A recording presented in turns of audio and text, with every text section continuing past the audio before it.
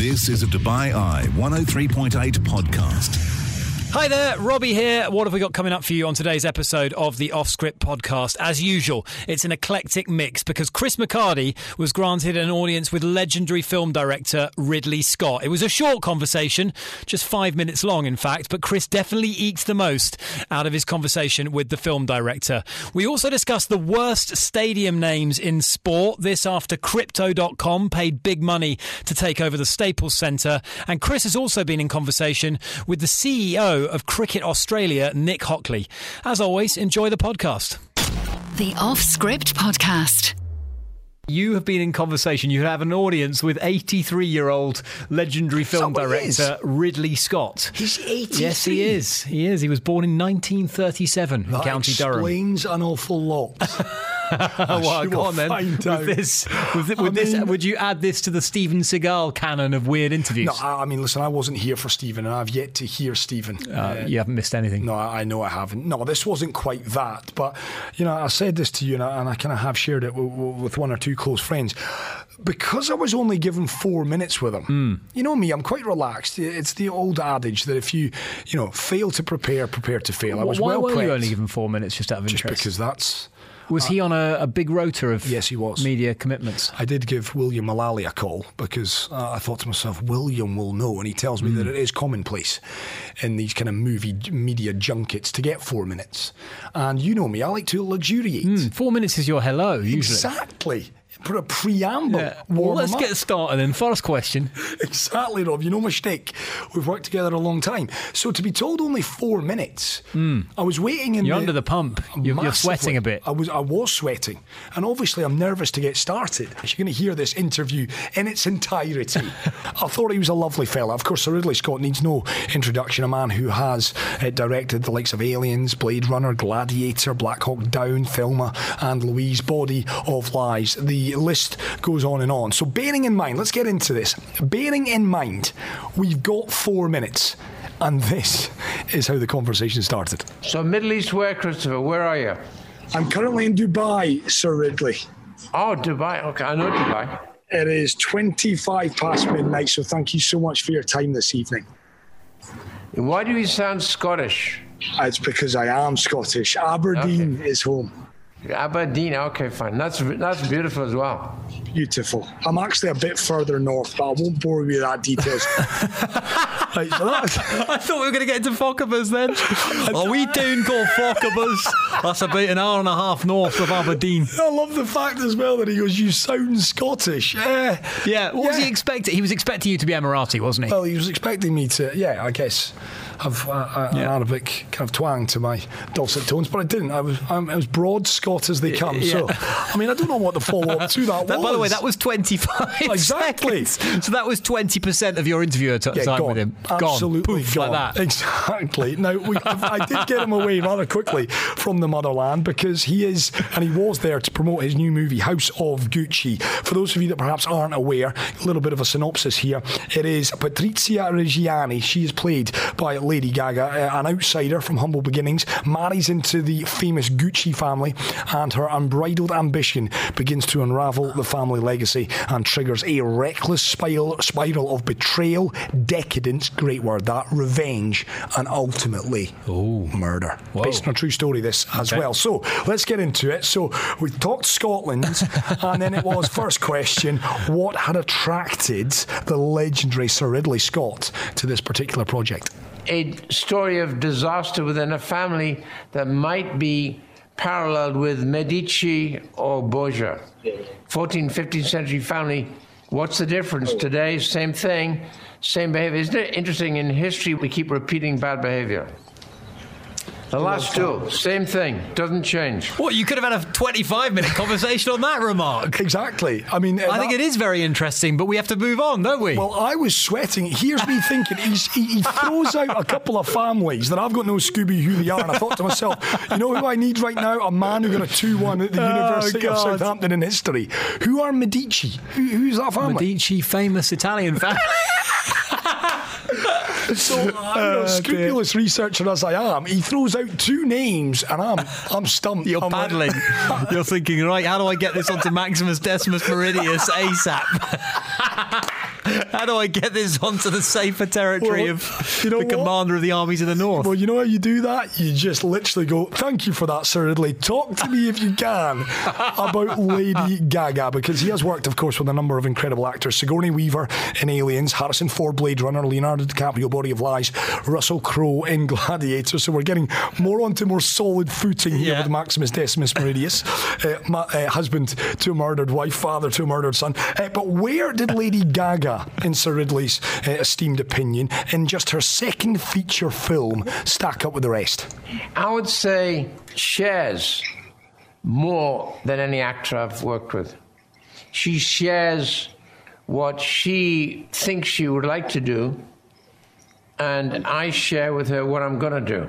So it's a good combination because I walk in very planned. I'm very, very planned. To the extent I've already storyboarded the entire bloody film.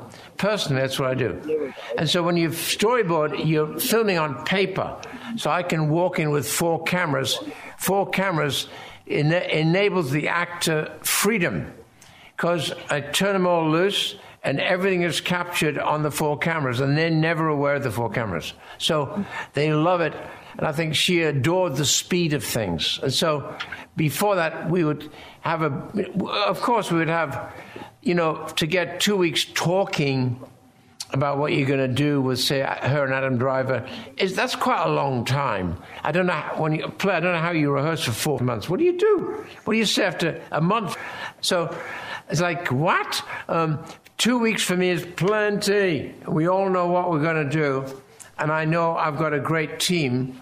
And then we've got all the other with them, Al Pacino, Jared Leto, etc., all the guys. 4 months is a long time. 4 minutes, on the other hand, is not. No, exactly that. And at that point, that was 1 minute and 21 seconds. I had no clue halfway through what he was banging on about at that point. 4 cameras, turn them on, let them loose. Brilliant. Share away, off you go. So, let's hear from Lady Gaga now. We'll give Sir Ridley a break. We'll come back to him in a second. He's taking a breather. Let's hear from Lady Gaga now. Patrizia Reggiani, Patrizia Gucci, is somebody that I didn't know until I read the script. And I really went into a romance with the character as well as the script itself. And the truth is, I admired her strength. I also admired her weaknesses, and playing a murderer is hard because I inherently don't believe in the evil that she colluded with at the end of her life.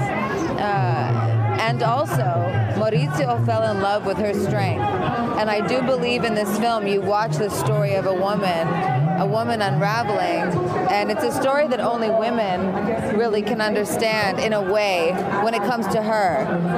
But what's wonderful about House of Gucci, the film, is that Ridley Scott, the legendary director, he created something that is actually about a family, an Italian family business, and what happens when a woman tries to infiltrate this business and the men shut her down. That's the voice there of Lady Gaga. That was about her portrayal of Patrizia Reggiani, who is the kind of key part of this particular story of betrayal, of decadence, of murder. You obviously had a question for him about how his style had changed. Yeah, exactly that. You know, someone who's been in the game, in the industry as long as he has, you know, you evolve, you get better over time. At least that's the kind of notion. You get more experience. So that was the question I put to Sir Ridley. Just how has he changed as the years have gone by? No school, no film school, no directing school. I went to art school. My biggest thing I did was go to art school. And ironically, I went to a funny little art school in a place called West Hartlepool, which is near County Durham. And it was West Hartlepool College of Art. But from Hartlepool, 4 years, I then got into everywhere in London. I got into the Royal College, the Academy, and the Slade. But not as a painter. I was struggling with painting, and I went into graphic design instead. That's how it evolved. So from there, I use every day what I learned at art school when I make movies. I had no training at all. Incredible that. Yeah. Not quite the question I did ask him. I was going to say, not much about his involvement over the decades. I mean, that was how he evolved at the very start. Yeah. And my Scottish accent, listen, a lot of people kind of misread and No, misunderstand of course, what of I'm course. saying. But I think what he's getting at there is the fact no training. This is a man who, went to art school, evolved into graphic design, and here he is now, all these years later, one of the most foremost directors, certainly of the last 50 years, if not ever. So you've got to doff your cap to him. Now, as our regular listener, James, he put forward on the text line, you've got to ask him about the Hovis, the famous TV commercial over in the UK, the Hovis advert. Hovis, which is a brand of bread very good over one. in the UK. His TV commercial back in 1973, Boy on a Bike. It is legendary, it is famous. And I wanted to know from Sir Ridley whether he could have ever envisaged the career that he's gone on to have doing that ad. Now, he actually recounts the story that would be the inspiration for that famous commercial. No, I think I still go back to me and my brother, who was 6 years younger than I, and it was a summer holiday, and I would be 21, he would be 14, 15, and I'd say, okay, I've got a camera, we're going to make a movie. He said, but it's a holiday. I said, get out of bed, we're going to make a movie. And so I then worked him for the next month. I ruined his holiday because he was on camera. And that little kid would have later direct Top Gun, Beverly Hills Cop. So it was a funny film we made for £65, which is still in the British Film Institute. If you want to see it, it's in the British Film Institute. It's pretty good. And the evolution of Tony Scott on camera, he could have been an actor, actually. And so it was just the two of us making this film. And I had no idea that we were planning a life together. And a career. Funny that, no? It is. That is his younger brother, the late Tony Scott, who would direct Top Gun with Tom Cruise, Days of Thunder with Tom Cruise, True Romance with Christian Slater, Patricia Arquette. What a movie that is.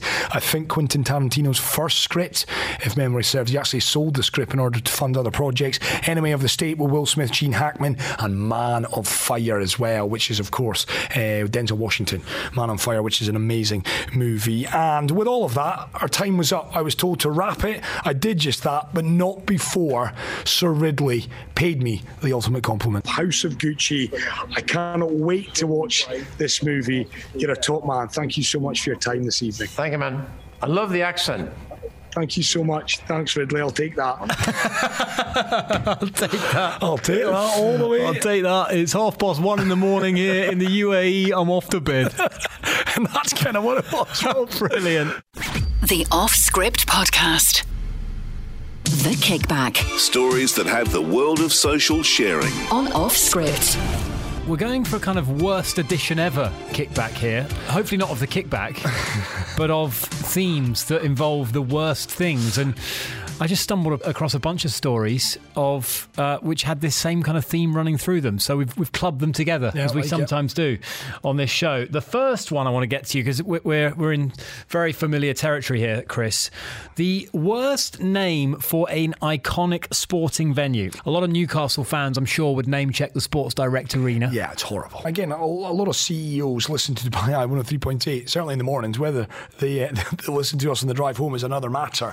But I've always wondered about this, because when you get a stadium that is rooted in tradition and heritage, like St James's Park, Newcastle United's home, does it really work spending millions upon millions to rename it the Sports Direct Stadium or Arena? Because fans... All you're doing is turning the fans away and off. Yeah, and fans will always... They're not going to... they're not going to call it that. They're going to call it St James's Park by hook or by crook. Although you enjoy a sponsor mention. Yeah, I do. You pay homage to the sponsor. I do pay homage. You do. I know what way my bread is buttered. Few sponsors ever escape your net. The Emirates Dubai Sevens. Exactly. It's rubber stamped into you. I often drop sponsors, which is probably why you are the most respected broadcaster in the UAE and I am not, Chris McCarthy. One of the few reasons. But I do want to get to the story here because in a £520 million deal, which is monster, that's 2.5 billion dirhams, if I'm not mistaken. Now, one of the most iconic sports stadiums in the United States, the Staples Center, is going to be renamed the Crypto.com Arena after the big Crypto.com website. Now, as I pointed, haven't they just commandeered Matt Damon? these guys? Have Crypto.com? I think What do you mean so. commandeered them? Do they own them? Well, he's been popping up on their ads, has he not? Okay, so he's I think he has. signed an advertisement deal with them, an ambassadorial role. Haven't commandeered them, Rob. Crypto.com do not own Matt Damon, for anyone worried.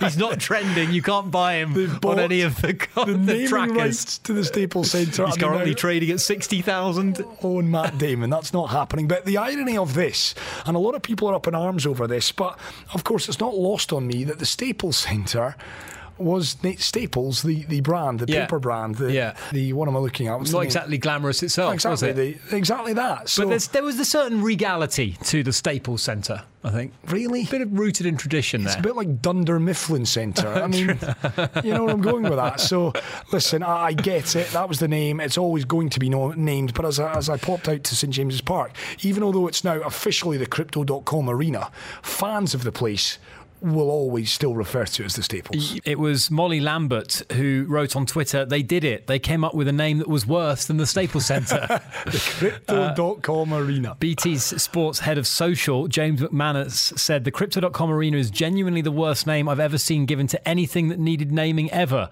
And a lot of people pointed out that there were some pretty bad ones out there. So we kind of thought we'd do a bit of digging to find out. And a few of you have gotten in touch to mention the Guaranteed Rate Field. Oh my God. Which was originally Comiskey Park, home to the Chicago White Sox. Before it was the Guaranteed Rate Field, it was the US Cellular Field. I mean, the Guaranteed Rate Field. Anything that involves lending or borrowing or whatever. It's just awful, isn't it? And then the Colorado Rapids, who, if memory serves me correct, are actually owned by the Kroenke Sports should be about family. romance, shouldn't it? Of course. The Dick's Sporting Goods Park. The Guaranteed Rate Field. Is there anything unsexier than getting a percentage point on your mortgage? I do not need my stadium names to be sexy, thank you very much. I just need them to be perfunctory. Yeah, but what's the chocolate box one? Oh, La Bombonera. Exactly. Now that is sexy. Now we're talking. Right? Yes. You'll agree with me here. There's a Boca romance Juniors. to Old Trafford, the Bernabeu, the Camp Nou. Yeah, Yeah? You're right. The Guaranteed Rate Field is deplorable on every single level. Indeed. The Whataburger Field, the Astros AA affiliates, and the Corpus Christi Hooks play there down in Texas. The Whataburger Field. The Cheaper Insurance Direct Stadium. Any stadium name with the word cheaper in it is... You're selling your soul by naming. But do you know where the Cheaper Insurance Direct Stadium is? It'll be in America somewhere. No, it's not, believe it or not. No, where is it? It's in Dumbarton. Oh, come on, Scotland. Yeah. The best one in Scotland's the Tony Macaroni Arena. Yeah, well, I've got that. I've got a little clip of that. Been to the Tony Macaroni Arena, which is an Italian chain of restaurants over in Scotland. And Big Tony decided to slap his name on Livingston's home ground. There's the Minute Maid Park. There's the Save on Foods Memorial Centre. There's, I think, the best one. And I've got a little montage, actually, but the KFC Yum Centre, home of the University of Louisville Cardinals. Quite like it. Okay, should we have a little listen to this montage? Yeah, come on then. These projects will allow the KFC Yum Center to remain one of the premier sports and entertainment venues in the country. We're talking about the man who conducts the train at Minute Maid Park. And today, that number one best thing is officially coming to the Old Sleep Train Arena in Natomas. I think Livingston Stadium is now called the Tony Macaroni Arena. The restaurant's right next to it. Oh my Lord, hearing a Glaswegian say that. Tony Macaroni Arena. The restaurant, you can just pop next door for your macaroni after the game. They need to come up with some better names, I'm afraid. Okay, from worst stadium names to, I'm going to ask you, is this the worst apology of all time? Because first of all, what are the key ingredients to a good apology, would you say? It's got to be sincere for a start. That is probably first, second and third points on said apology. So it's got to be sincere, it's got to be heartfelt, and there's got to be a bit of panache. If English or the written word is not a strong point, then pull a Robbie Greenfield in to perhaps help you write said apology. Oh, but if you're actually just apologising in person to someone, or if you're sending them a text message or something. Okay, a text message, then I would say, Robbie, go and quickly write me an apology. There are those out there that would say a good apology should never be sent on text message. Correct. It should be either at the minimum a phone call or face-to-face. You know, really, when you just kind of front up. Just be sincere, Be honest. Okay. This is none of those things, this apology. Right, I want you to critique this apology, because I think it commits every cardinal sin of apologising. Right, come on, mate. One TikTok star has shared the apology she got from her boyfriend for cheating on her. Oh, no. And the video has been viewed over 5 million times. She's been very clever, actually, because she's got her mate, a girl called Lindsay, to play violin in the background while she reads out the apology. Of course she has. So I want to read you the apology, and let's go through how many sins it commits, okay? Here's the apology. I know it wasn't right that I, quote, technically hooked up with your roommate, but I've been going through a lot, and that's not who I am. Right. Gets defensive So he's immediately. distanced himself from the fact. He's put technically in there. I don't know why. You did or you didn't. Yeah. Right? That's right. Technically or untechnically, not sure why that's an important word, but he's decided to put it in quote marks. So he's flagged it up as an important word. I've been failing most of my classes, and I just got fired. So at this point, he's calling for sympathy. So he is. He's saying that gives him the right. He's justifying his behaviour. Correct, that's what he's doing. So I would really appreciate it if you showed me some sort of sympathy and stopped making me feel like a villain. Wow. Now he's on the offensive. He's got on the front foot. It's line 3 of his apology, and he's decided to turn defence into attack. It's in transition. He's got possession, and he's launched a swift counter-attack. This is Liverpool Football Club on the attack right here, is what he's done on line number 3. Right, so he's gotten aggressive. Line number 4. Plus, you've been really busy at work, and I've been feeling really alone. So it's now on her. Yeah. He's blaming her. It's basically her fault that what he did. That's what he's done. So it's her fault. I was just missing you. Now he's guilt-tripping her.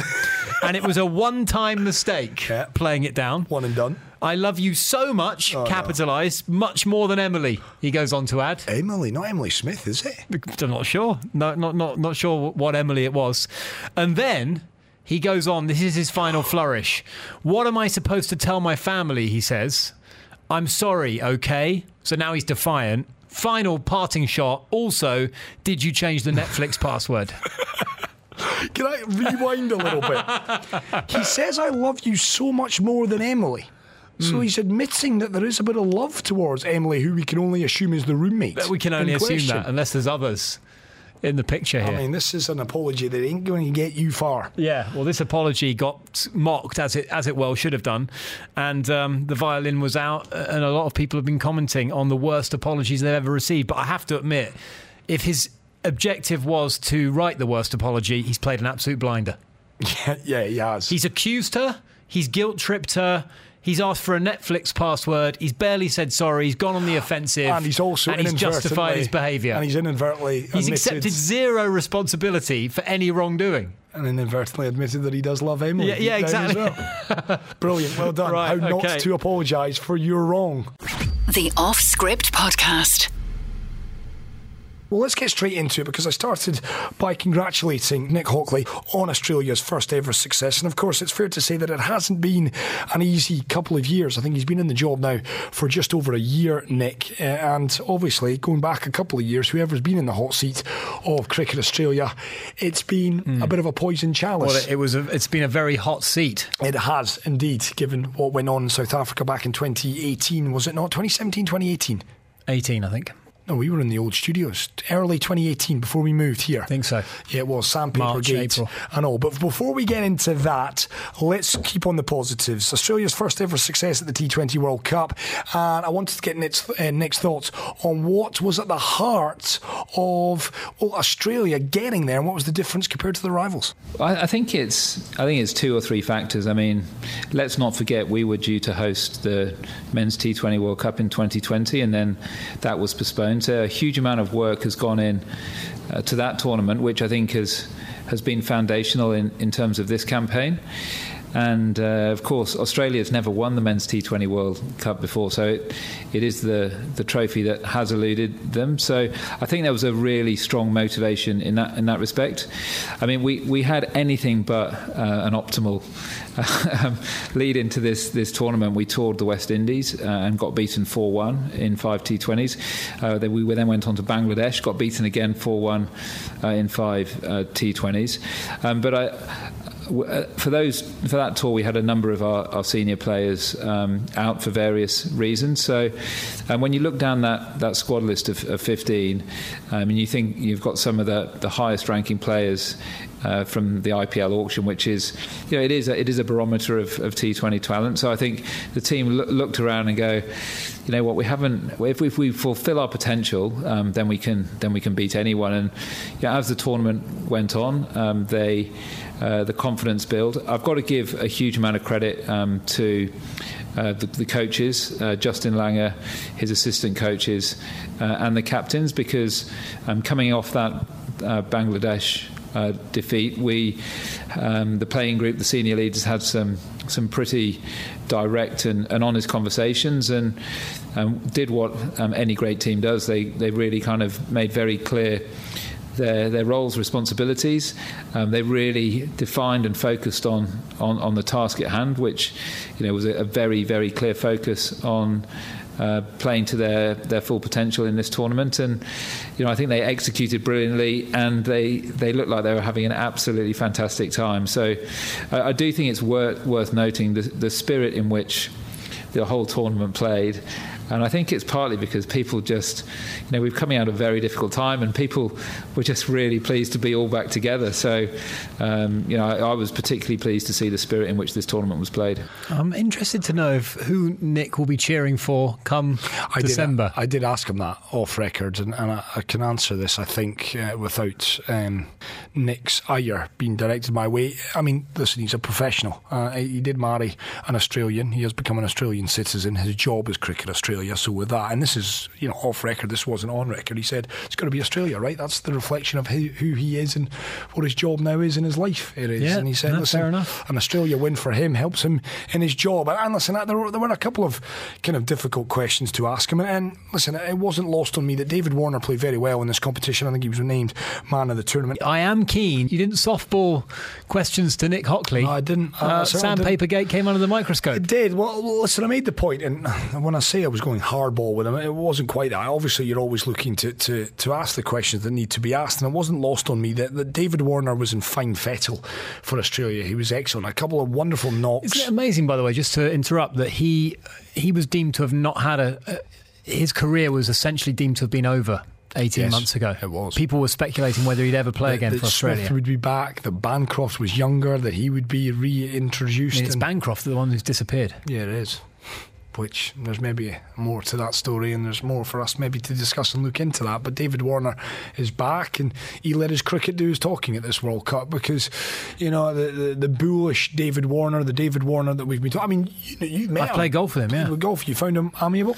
Yeah, absolutely. Yeah, nice enough guy. I mean, literally taken as an isolated encounter, very pleasant, very cordial, chatty.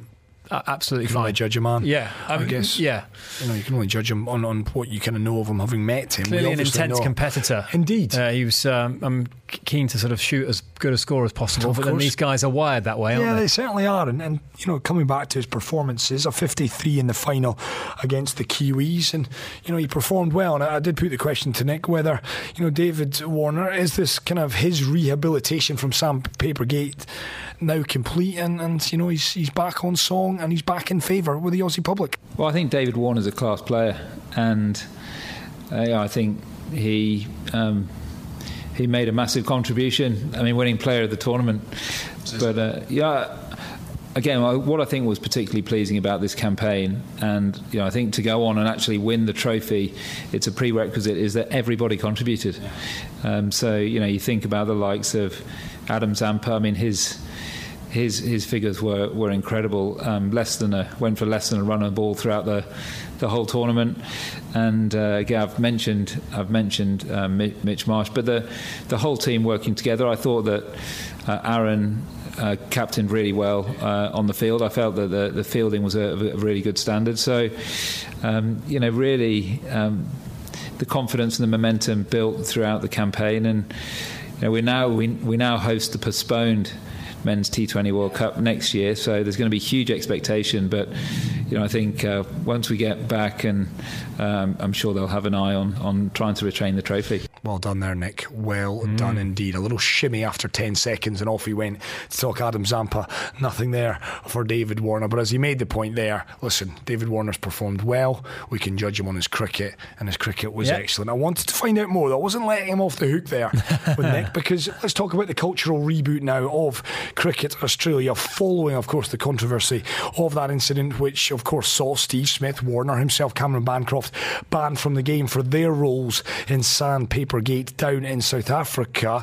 I pointed out, is it now all about individuals taking more responsibility for their actions on the pitch as well as off it? Yeah, and I think there's been a huge amount of work done since 2018 under Justin's leadership, and a lot of discussion about obviously performance on the field, but really the team's mantra has been to make Australians proud.